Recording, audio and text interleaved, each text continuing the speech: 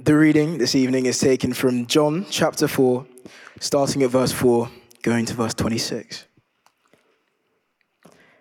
Now he had to go through Samaria. So he came to a town in Samaria called Sychar, near the plot of ground Jacob had given to his son Joseph. Jacob's well was there, and Jesus, tired as he was from the journey, sat down by the well. It was about the 6th hour. When a Samaritan woman came to draw water, Jesus said to her, "Will you give me a drink?" His disciples had gone into town to buy food. The Samaritan woman said to him, "You are a Jew, and I am a Samaritan woman. How can you ask me for a drink?" For Jews did not associate with Samaritans. Jesus answered her, "If you knew the gift of God and who it is that asks you for a drink, you would have asked him, and he would have given you living water." "Sir," the woman said, "you have nothing to draw with, and the well is deep. Where can you get this living water?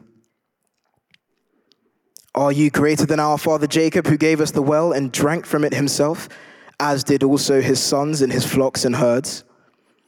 Jesus answered, "Everyone who drinks this water will be thirsty again. But whoever drinks the water I give him will never thirst. Indeed, the water I give him will become in him a spring of water welling up to eternal life." The woman said to him, "Sir, give me this water so that I won't get thirsty and have to keep coming here to draw water." He told her, "Go call your husband and come back." "I have no husband," she replied. And Jesus said to her, "You are right when you say you have no husband. The fact is, you have had 5 husbands, and the man you now have is not your husband. What you have just said is quite true." "Sir," the woman said, "I can see that you are a prophet. Our fathers worshipped on this mountain, but you Jews claim that the place where we must worship is in Jerusalem." Jesus declared, "Believe me, woman, a time is coming when you will worship the Father neither on this mountain nor in Jerusalem. You Samaritans worship what you do not know. We worship what we do know, for salvation is from the Jews. Yet a time is coming and has now come when the true worshippers will worship the Father in spirit and truth, for they are the kind of worshippers the Father seeks. God is spirit, and those who worship him must worship him in spirit and in truth."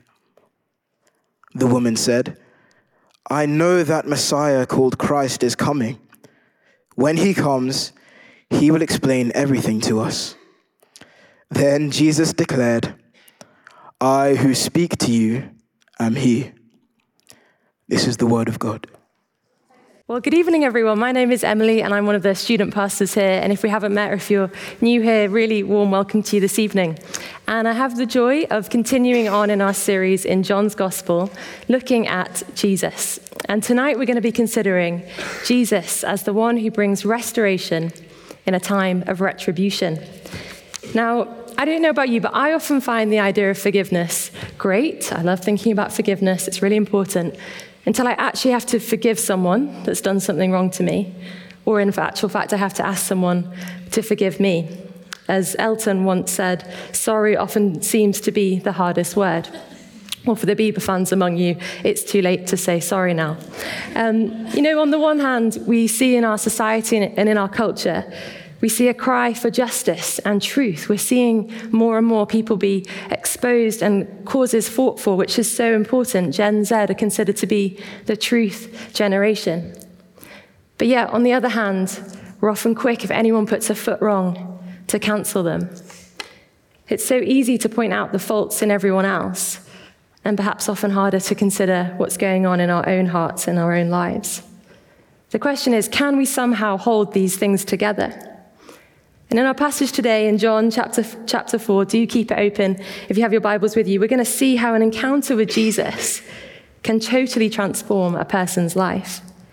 We see beautifully held together justice and truth with love incarnate, with compassion and mercy. In Jesus' interaction with the Samaritan woman, in a time of retribution, we see restoration. So firstly, we see Jesus moving towards us in love. Now, you might be familiar with John chapter 4. You might know this story well, but let me just remind you of the scene, of the context of what's going on. We read that Jesus has been journeying with his disciples, and he has to make this detour to the town of Samaria. In fact, we read it's no accident that he went there, that he chose to move towards this place, to stop at a well. And it's there in the heat of the midday sun that he sits down and greets this Samaritan woman, tired and thirsty, and he asks her for a drink. And in her response, you can almost feel the tension, as if she looks around to check, is he really speaking to me? She says in verse 9, she says, "You are a Jew and I am a Samaritan woman. How can you ask me for a drink? For Jews do not associate with Samaritans." Why was it so shocking that he was speaking to her? What made this such an extraordinary encounter? Well, firstly, because of the culture of the time, because of the ethnicity of the Samaritan people. There'd been nearly 500 years of hostility between Jews and Samaritans.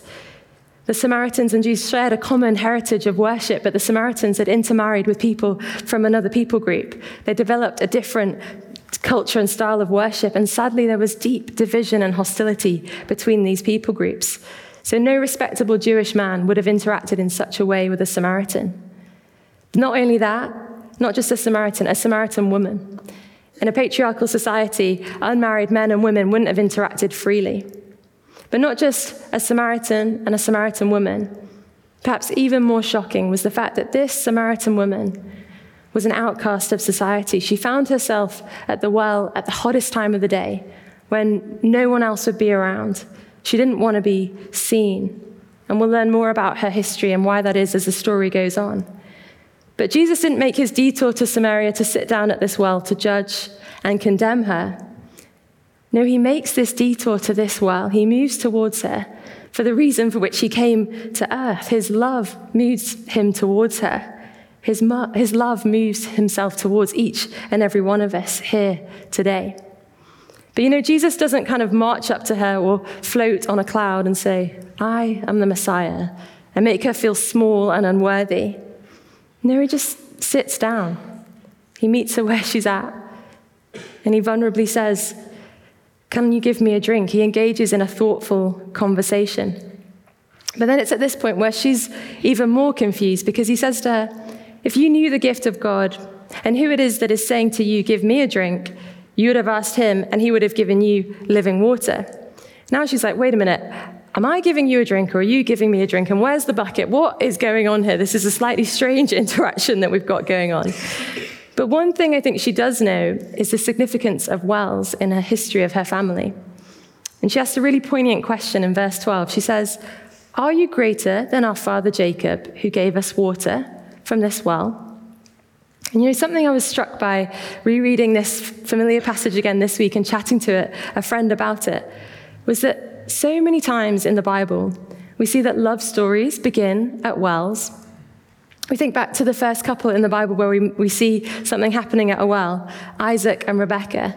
Isaac had sent his servant to find him a wife, and his servant had prayed, "God, if this is the woman for Isaac, then she'll draw water from the well." And surely enough, she did. And things escalated and they get married. And then a little bit further on, we've got Jacob and Rachel. Again, it's at the well that he sees his wife. And then even a little bit further on, we have Moses and Sephora. You guessed it, again, at a well. I actually once had a friend who, we were at a Christian festival, and she went to go fill up her water bottle. And she came back really excited and told me that she'd met someone she'd liked at the well. It didn't end that well. She didn't end up marrying this man. She actually briefly dated his brother. But anyway, that's another story. I should say, if anyone is interested to know, the water station is just at the back there at the right, if you do want to hang out there afterwards. But perhaps, John, as he was recording this scene of Jesus making his journey specifically through Samaria to meet this woman at the well, he might have had in mind these love stories of the Bible, of the history of these people, of Isaac, Jacob, and Moses. But this is a love story like no other. You see, Jesus crosses all cultural, social, racial barriers in order not to take from this woman, but to give to her, to offer her a free gift of living water, to offer the gift of everlasting love for which she'd been searching for, to be in the bigger picture, betrothed to him in perfect union forever. And wherever you're at today, whatever brings you here, whatever you might have done or however you might be feeling, the same Jesus who moved towards that Samaritan woman in love, who felt like she didn't belong, he's moving towards you today in love. He's always moving towards us in love. You see, this woman now, as the conversation goes on, we see that she's starting to be more and more intrigued by this water. But for a gift to be truly a gift, it has to actually be received. It has to be opened up. She says in verse 15, please, give me this water that you speak of. I don't want to be thirsty. I don't want to have to keep coming here in the heat of the day on my own to draw up this water. I don't want to be trapped in this cycle of what I'm living in. It's like at this point she's drawn to the gift that Jesus can give her, but not necessarily Jesus himself. And in order for her to truly receive and accept the gift of life that was on offer to her, Jesus himself, Jesus actually had to expose her true thirst. She had to encounter the truth that would set her free. So Jesus not only moves towards her in love, but he also brings truth to set us free. And so as we move on in the story in verses 16 and 18, we see and understand a little bit more of why she's alone at the well in the heat of the day. As Jesus reveals and opens up the conversation that it's not one husband she's had, it's 5. And the man that she's now living with is not her husband. I remember not long after I'd been a Christian as a student here in the city, and I heard someone preaching on this passage. And for some reason, when they mentioned this kind of 5 mistakes, all I heard was, well, I've made more than 5 mistakes. Often we love to compare ourselves with other people. We think everyone else has got it together and I don't. Whether you've committed 5 crimes or 50 crimes, whether you've had 5 broken past relationships or 55, whether you've lied 5 times or 500 times, there isn't a scale. As Paul writes in Romans, for all have sinned and fall short of the glory of God. And for love to be true love, you can't just pick and choose, the good bits. It has to love as the whole person as we truly are. Jesus sees all of the good and all of the bad. And to understand what this living water truly was, Jesus had to show the woman where she was trying to find her satisfaction in other places, the places that she'd been searching for love. Now, most of us, I think, will have probably had very little experience of what it is to be truly physically thirsty, to not have access to to clean running water. But a couple of weeks ago, if you were trying to drive around Oxford, you might have found yourself a little bit delayed when the water pipe burst, caused quite a bit of disruption. But worst of all, whole areas of the city were cut off from water for a few days. It was as if suddenly we realized just how incredibly fortunate we were to have access to running water. And sometimes it's like something has to jolt us or wake us up for us to realize where our true thirst lies. If we try and find our thirst, the thing that our souls are truly longing for, to be found in God, in any other created thing, if we try and find it in money, in romance, in our families, in success, in our image, in you name it, all these are good things. But if we try and find the longing that our souls are searching for in that, we will thirst again. They can never satisfy the longing of our souls. But Jesus didn't want this woman to be trapped in her sin. He brings it into the light, not to condemn her, not to shame her, but to set her free. And it's up until this point, the conversation has been a little bit more kind of in a head level, and she hasn't really been moved. But yeah, it's as Jesus exposes this situation that she's in, as it's almost like an arrow directly to the heart. And it's for the first time, it's like she saw herself as she truly was. And that's why we love here to open up times for prayer, for allowing the Holy Spirit to come and search our hearts, not to kind of expose ourselves, but to allow God into those deeper places to set us free. And what incredible freedom he brings. One of my favorite verses in the Bible is in Romans. It says, "Do you not know that it's the Lord's kindness that leads you to repentance?" Repentance just means turning around, turning to face God. You know, in my pride, before I was a Christian, I was happy for friends and family members that I knew that were Christians. I was like, guys, I'm happy for you. That's great, but I just don't really need God. That was kind of the place I was at. And, you know, it wasn't until things went a little bit up and down for me and I came to that place where I really knew there was something missing in my life, how deeply wrong I was that I thought I didn't need God. But it was the most wonderful thing to come into this building, to encounter the love of Jesus, and to know the joy of saying, I'm a sinner and I need you, Jesus, come into my life. And of course, it's been a journey of ups and downs ever since, but it's as if the cross just gets bigger and bigger. I realize often the closer I get to God, the more sinful I am, but also the more greater depths of his mercy and love. And when we encounter Jesus, we see love and truth together in the most beautiful way. We see restoration in a time of retribution. So Jesus, finally, he brings restoration. He not only seeks those who are on the edge, those who feel like they don't belong, not just to forgive them and redeem them, but to turn their lives around, to restore what has been taken, to restore the things that have gone wrong. In verse 19, we read that this woman is now recognizing Jesus as a prophet, but she still can't quite work out, how is it that I'm going to be allowed to worship like the others? How is this all going to work out? But this is exactly what makes this encounter so remarkable, where Jesus now takes it straight to the heart of what he's come to do. He says in verse 21, he says, "Believe me, the hour is coming when neither on this mountain nor in Jerusalem will you worship the Father." And then in verse 23, he says, "Yet a time is coming and has now come when the true worshippers will worship the Father in the Spirit and in truth, for they are the kind of worshippers that the Father seeks." And in John's Gospel, whenever we see the word "the hour," it's always talking about the reason for which Jesus came, the hour for which he came. He's saying, yes, right now there are physical temples, there are only certain people, there are rituals that you have to go through in order to come close to me. But a time is coming, a time has come. I am here, the time that you have been waiting for. And as Jesus sits down, fully God, fully man, God incarnate, sits down at the well and asks this woman on the edge for a drink, knowing what he's about to reveal, his true identity as the Messiah, the Savior.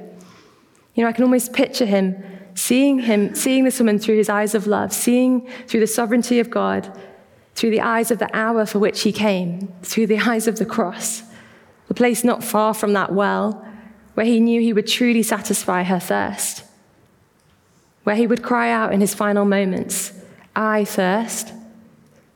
And it's on the cross where Jesus, who lived the most beautiful life that anyone has ever lived, where he took upon himself all of the punishment that we deserved, the full weight of our sin and our shame, where he chose to pay the price for our freedom. And it was for the joy set before him that he endured the cross. But it's from the cross of Christ that river of living water flows, that eternal gift he came to bring so that we would never thirst again.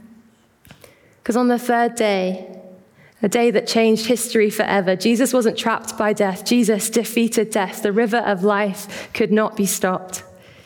And it's because Jesus thirsted himself on the cross that he can quench our deepest thirsts. It's because Jesus suffered rejection and pain that he is able to heal even our deepest wounds.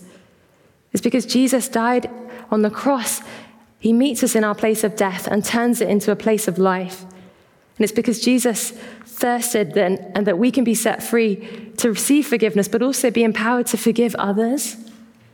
And when we receive his Spirit into our lives, when we receive that gift of living water, our lives can become a spring of living water for others. As Jesus said, streams of living water will flow from within them. And we see the power of a changed life in this woman's story. You know, when the disciples get back, they've seen Jesus do some cool things, but they're even amazed just to find him sitting there with the Samaritan woman. And we can still be amazed again and again by the ways Jesus interacts with people. And then verse 29, a little bit later, she says as she goes back into this town, the place that had rejected her, she goes and says, come and see the man that has told me everything I had ever done. Could this be the Christ? And we see in the story that because of this woman's testimony, because of what she shared, that many of the town began to believe in Jesus. Many of the village responded. He had to stay there an extra 2 days just because of the amount of people that had heard about what he had done. Never underestimate the power of your story, whether you've known Jesus your whole life, or whether you've met him last week, or even today. Your testimony has power. Her life became a spring of living water. In fact, she became the first evangelist, this woman on the edge of society. God used her life so powerfully. I want to say, imagine how his living water can flow through you. His living water can flow through you in so many different places. Restoration in a time of retribution. Never underestimate the power of the gospel in your life. Because that same living water that woman encountered is on offer to each of us today. You know, I met a man actually this weekend in his 80s. He's a church warden, not at this church, at another church. And I later found out that he'd met my dad over 30 years ago. And my dad had just had a little conversation with him not long after he'd become a Christian. And that was just one of the seeds that was sown in his life that led to this man, now in his 80s, following the Lord, him becoming a Christian. There's amazing opportunities that we have every day to share of this living water. I want to encourage you this week, who might the Lord be leading you to show his loving kindness to? Perhaps it might literally be at the water station at work this week, just someone he puts on your heart to ask a deeper question than you normally might. Or perhaps it's someone who sits alone at lunch, or someone you've just seen on the edge in your workplace. Perhaps it's a family member you just feel stirred to call up to see how they're doing. Perhaps it's a person in your church small group or community that you find quite difficult, but actually the Holy Spirit wants to use you to bring healing to them. People are thirsty. The harvest is plentiful. And Jesus wants to use you as a voice for him, as someone who can simply say, come and see the man I've met. Come and see Jesus. Jesus meets this woman at the well. He redeems her life. That's where the love story began. And one day, as we read in the book of Revelation, Jesus will return and there'll be another wedding when Jesus, the bridegroom, comes to meet the church, his bride, where he will wipe away every tear. There'll be no more death, no more mourning, no more pain, and there will be a river that flows from the eternal throne of God.